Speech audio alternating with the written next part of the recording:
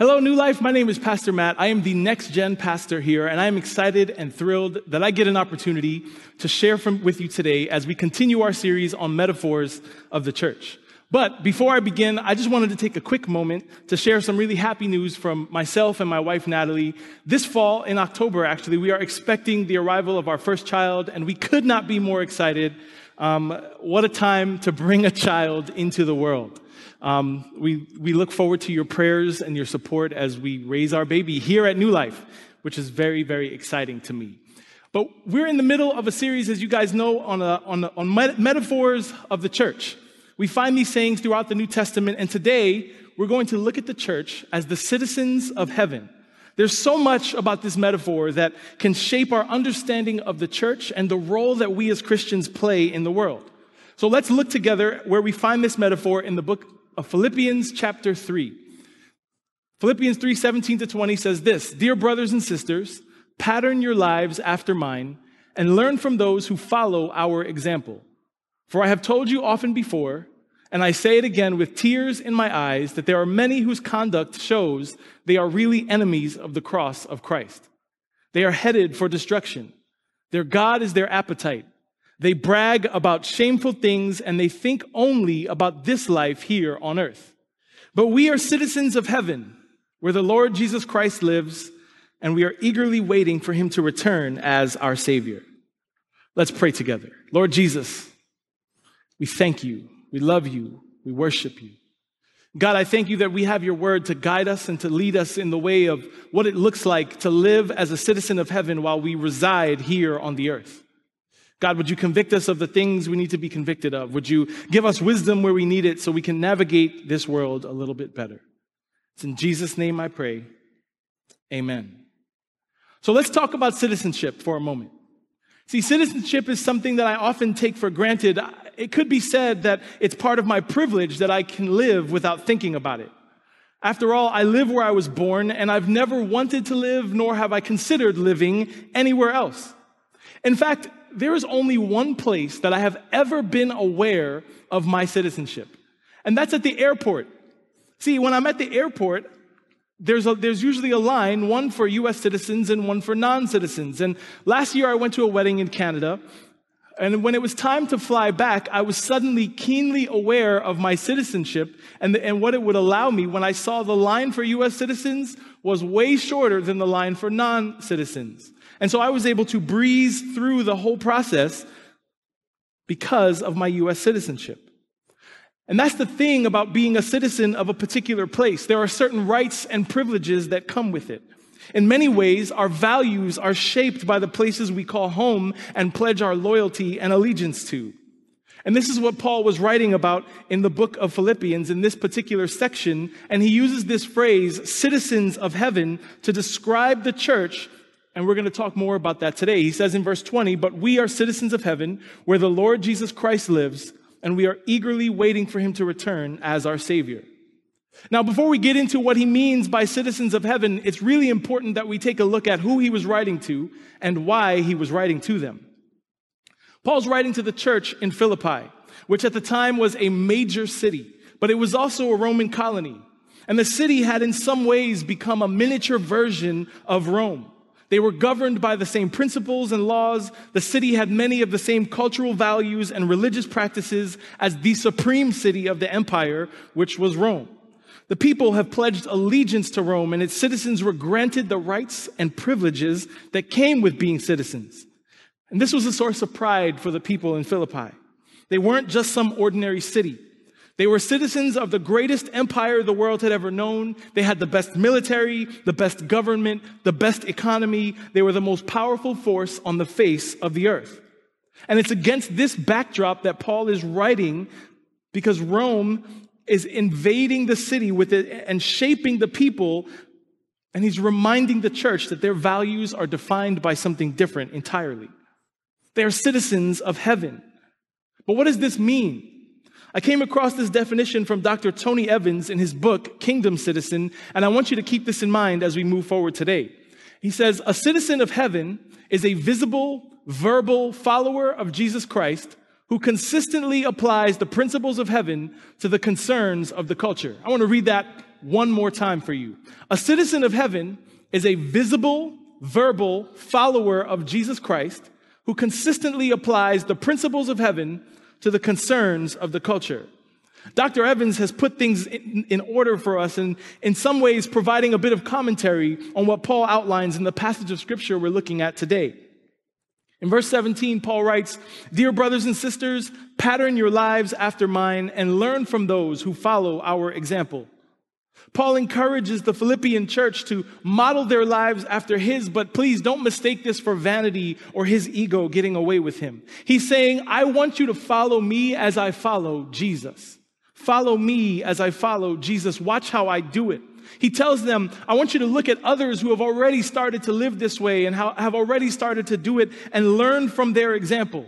He's pointing to good examples of what it looks like to be a citizen of heaven. And this is not really all that different from what we do when we open the scriptures and we look for examples from Paul and from the apostles, from the early church in the book of Acts and the heroes of faith in Hebrews 11, or from our ultimate and supreme example, Jesus Christ himself, as we learn what it means to walk with God and be the people of God. We need good examples. We need to be able to learn from those who've gone before us, especially during times like we are living through today where problems seem rampant.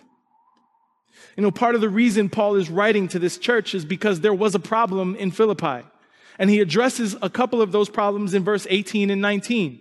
It says, "For I have told you often before, and I say it again with tears in my eyes, that there are many whose conduct shows they are really enemies of the cross of Christ. They are headed for destruction. Their God is their appetite. They brag about shameful things, and they think only about this life here on earth." As I was reading this, I was really surprised to realize who Paul is talking about in these verses. He mentions these people and their conduct. He says what they do shows who they really are and what they really value. See, it's easy to think about what he's talking about and immediately bring to mind people outside the church.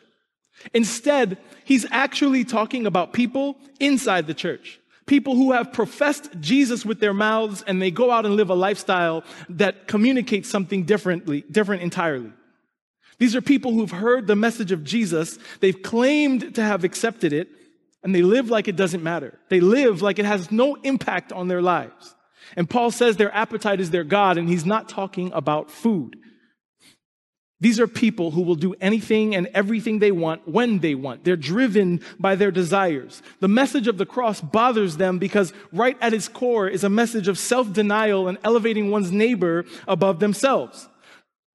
The words of Jesus in Matthew 16 tell us that if any of you wants to be my follower, you must give up your own way, take up your cross, and follow me. These are people who want the benefits of salvation without the surrender to Jesus. They want salvation with no interest in transformation. And Paul knows the danger that these people pose to the church. In essence, what they've done is taken the culture and applied it to the gospel. Their values are shaped more by the culture than they are by heaven. They might be saying all the right things, but all they're thinking about and living for is their life here on earth. Now, let's fast forward together a few thousand years from Paul writing to the early church to looking at where we are today. We are living in a highly influential culture that is always speaking, shaping, discipling, and crafting people into its own image. We live in a time where truth is subjective, morality has been redefined, and everything about a person is open for debate. We live in a time where there are people whose actual job title is influencer. Influencer. They're telling you, this is what I do, and we eat it up. Social media provides us with windows into the lives of others and unfettered access to the culture and its messages. It's against this backdrop that we can read the words from Paul. There are people in the church today whose values are shaped more by the culture than they are by the kingdom. We've confused and we've conflated our identity as citizens of heaven with our residency on earth. There are many that want the benefits of salvation without Jesus' call to give up our lives so we can follow him. I'm reminded of an old blues song lyric by Albert King. He says, "Everybody wants to go to heaven, but nobody wants to die." I challenge you to just take a look at what's happening around the country right now surrounding this election season.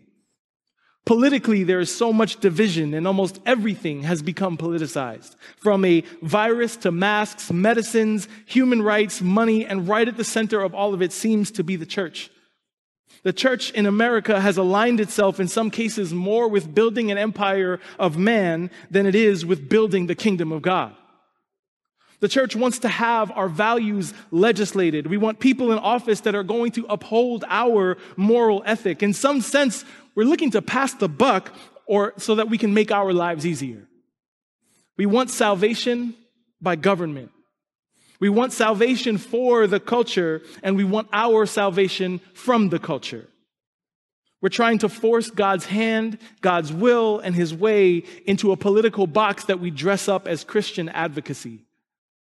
To quote our lead pastor, Rich Velotis, on Twitter, who we give a follow if you don't, when Christians are more conversant around partisan talking points than the Sermon on the Mount, we demonstrate that our Christianity is secondary and a servant to our politics. Now, to be clear, my suggestion is not that you go out and memorize every line in the Sermon on the Mount, though that probably wouldn't be a bad thing. It is instead that the principles that Jesus outlined in the greatest sermon ever preached and then lived should serve as a guide for us as we move through the world. We've gotten away from the gospel and made it secondary to our nationalism, our patriotism, our capitalism, and all the other isms out there. The gospel mandate to care for the poor, to the marginalized and the oppressed has become the job of someone else. We don't know how to disagree without dividing. We've lost our sense of community and belonging to each other, and we focus far too much on an individual, personal relationship with Jesus. So you see, we may not be denying Jesus with our words, but our actions, our decisions, what we've accepted and allowed, how we've tried to adapt the gospel to fit the culture, suggests that we are shaped more by the earth and its values than we are by heaven. And that, according to Paul, will only lead to destruction. And he's not the only one who saw it that way. In 1956, Dr. King read an imaginary letter that he wrote from Paul to Christians in America. And I want to share just this one section with you. American Christians, I must say to you, as I said to the Roman Christians years ago, be not conformed to the world, but be transformed by the renewing of your mind. Or, as I said to the Philippian Christians, you are a colony of heaven. This means that although you live in the colony of time, your ultimate allegiance is to the empire of eternity. You have a dual citizenry. You live both in time and eternity, both in heaven and earth. Therefore, your ultimate allegiance is not to the government, not to the state, not to the nation, not to any man-made institution. The Christian owes his ultimate allegiance to God. And if any earthly institution conflicts with God's will, it is your Christian duty to take a stand against it. You must never allow the transitory, evanescent demands of man-made institutions to take precedence over the eternal demands of the Almighty God. We cannot allow temporary things that will pass away to overtake the eternal demands of the Almighty God. So Dr. King takes these words of Paul and brings them forward to his time, and it's a time that's not all that much different from our own. And his word that our ultimate allegiance is not to any man-made institution, but to God, echoes the words of Paul that our primary citizenship is in heaven. And I want to go back to the definition I shared with you earlier. A citizen of heaven is a visible, verbal follower of Jesus Christ who consistently applies the principles to heaven to the concerns of the culture. In other words, we are more concerned with God's rule, his plan, and his program than we are with anything else. To quote Dr. Evans once again, he says, we are called to come together under God's overarching agenda. Then the world will have to deal with the strength of the Church of Jesus Christ. See, to be citizens of heaven is to make heaven and its values our highest priority. It means that our heavenly citizenship overrides any other citizenship that we have. It means that our heavenly citizenship becomes our primary citizenship. It means that we live according to the values of heaven and we apply those values, those beliefs, those convictions, those instructions to our lives here and now. See, we are citizens of heaven while residents of the earth. Imagine if the world had to deal with a church that lived and talked like the kingdom of God and His glory were our highest priority. That's when the church is at its strongest. That's when the church is a force in the world, and that's when heaven starts to walk around in our cities. See, the church is not just a place to hear sermons and sing songs. God didn't establish the church to make us feel good.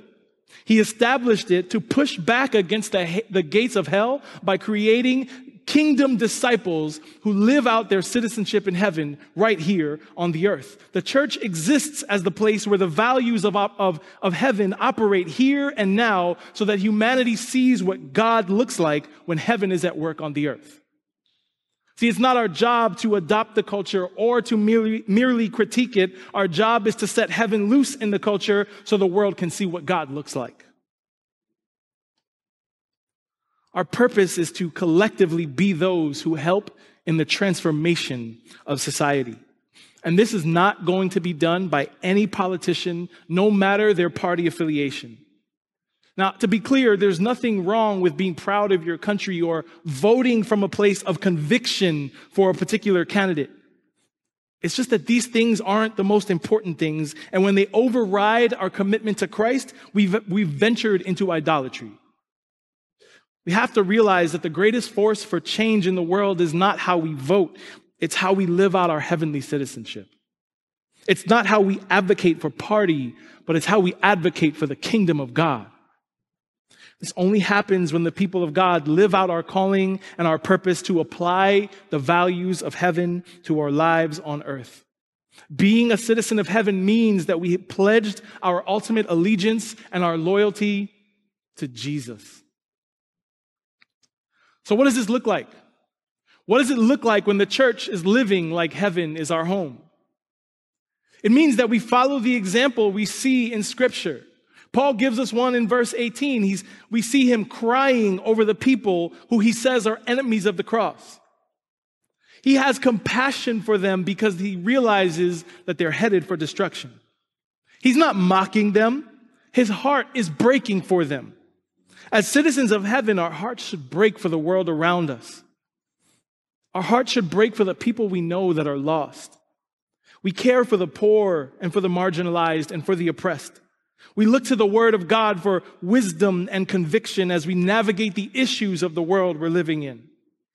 It means that we're prayerful as we walk into the voting booth, knowing that no matter who we vote for, they will not fully embody the values of the kingdom of God. It means that we're loving and we extend grace even to those we disagree with. We seek and extend forgiveness to people we are in conflict with. It means we're called to live in such a way that a watching world is stirred to jealousy over the community that they see existing among us, and all they want to do is find a way in. It means that we stand up for justice in the face of injustice in our world. It means that we spend time with God in prayer, in silence, in worship, and in His Word. It means that we trust in the power of the Holy Spirit to make any of these things real in our lives. It means that we learn more about our faith and apply its truths to our daily lives. And we proclaim the good news about Jesus with our words and by the way that we live. It means we proclaim Christ with our finances, our service, our entertainment, our prayer, our passions, our goals, and our very lives. As a citizen of heaven, we are called to live out our faith in a way that glorifies God and draws others into a relationship with Him. So how can any of us do this? I'd like to suggest 3 ways to you today. The first one is this: we can engage the culture through the lens of the gospel and not the other way around. See, no matter what we do, our job is to bring glory to God and point others to Him as well. What would happen if we started to pass more of our choices through a gospel filter? I wonder how different our lives would be if we lived that way. How different our social media comments would be if we passed all of them through a gospel filter before we clicked post. How different would our interactions with people we disagree with be if we passed that through the gospel? The best way that we can start to live as citizens of heaven is to engage the culture through the lens of the gospel. The second thing is this: get connected to the life of the church. See, church is the place where we come together with other like-minded citizens of heaven so we can encourage each other and be equipped to live like heaven is our home. There's more to your church than just a service on Sundays. See, our building might be closed, but our church is very much open. There are small groups happening all over our city. There are Bible studies and courses taking place. There are summer parties and evangelistic outreaches going on. We can get involved in these things. I can tell you one particular area that we're in our Next Gen ministry. We need people to step up and be committed to discipling young people, to help them see what it looks like to live as a citizen of heaven as they navigate these very troubling times that we're living in. If we get connected to our local faith community, it gives us a great opportunity to live out our heavenly citizenship. And lastly, the one thing that every heavenly citizen has in common is Jesus. The Bible says that he's the way, the truth, and the life. He is the only one. He is the one who holds the keys to our heavenly citizenship. And he died on the cross so that we could have relationship with him. There are some of you watching today that need to take that first step into relationship with him. And there's no time like now so you can start living out your heavenly citizenship while we all await for his return as our Savior. And as I close today, I want to leave you with just this one question. If you were to examine your own life, would you find that you're living on earth like a citizen of heaven? Or do you find yourself being shaped by the culture and thinking only about your life here on earth? God desires for us to live each day to its fullest as a citizen of heaven. Let's pray. Lord Jesus, we thank you that you've opened up the doors of heaven to us. We thank you that you, by your Spirit, empower us to live today as citizens of heaven navigating the world. I pray that we can be bright, shining examples of what it looks like to live like heaven is our home right now today. I pray that you would convict us of the ways that we're allowing the culture to shape us. I pray that you would help us see clearly how you want us to move through the world. I pray that we would be unashamed and unafraid and ready to bring heaven here to the earth. We thank you that you've welcomed us into your family, into your holy city. We thank you that you have declared us citizens of heaven. God, I pray that you would help us live into that every day. It's in Jesus' name I pray. Amen.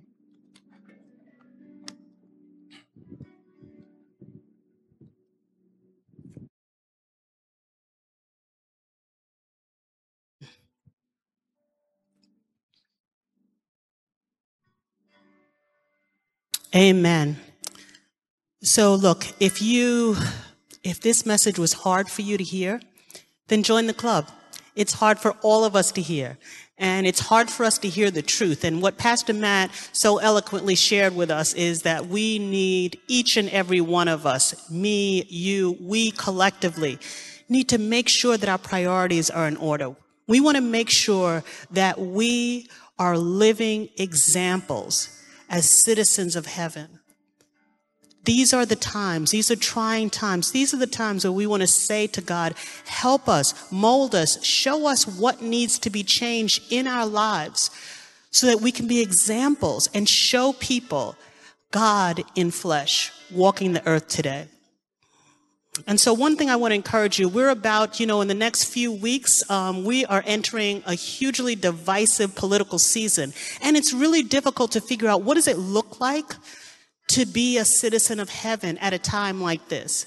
And so this fall, there's going to be a workshop, the second part of a workshop on faith and politics. And that's a good opportunity for a lot of you out there to just figure out what does it look like to be a citizen of heaven and a citizen of our country. What does it look like to walk this out in the way that Jesus would call us to walk it out? So you want to keep an eye out for that. I want to invite you all to stay tuned. After this service, we have a virtual lobby where you can sit and you can talk to some of our pastors. We also have virtual prayer. And don't be afraid to come and pray with somebody about this. If you want someone to agree with you and stand in agreement with you, that God will transform your life, your actions, your speech, your attitude on social media, He can do that. So just step in and have somebody to pray for you. Also, as Pastor Matt said, if you hear in this message a call to accept Christ, we want to invite you to text yes to Jesus. Just text that number on your screen. One of our pastors will be in touch with you in the next 24 hours, and you can take that first step to be a citizen of heaven. Amen. So please, let's just hold out your hands. I want to pronounce a blessing over all of us as we go forward. So brothers and sisters and sons and daughters of the living God, may God bless you. May His face shine upon you. May He bring you peace even in the midst of trial, confusion, swirling about you continuously. May the peace of God rest on you. May others see the peace of God in you. And may you be an example of a citizen of heaven here on earth today. It's in Jesus' name that we pray. Amen. God bless you all. Have a great day.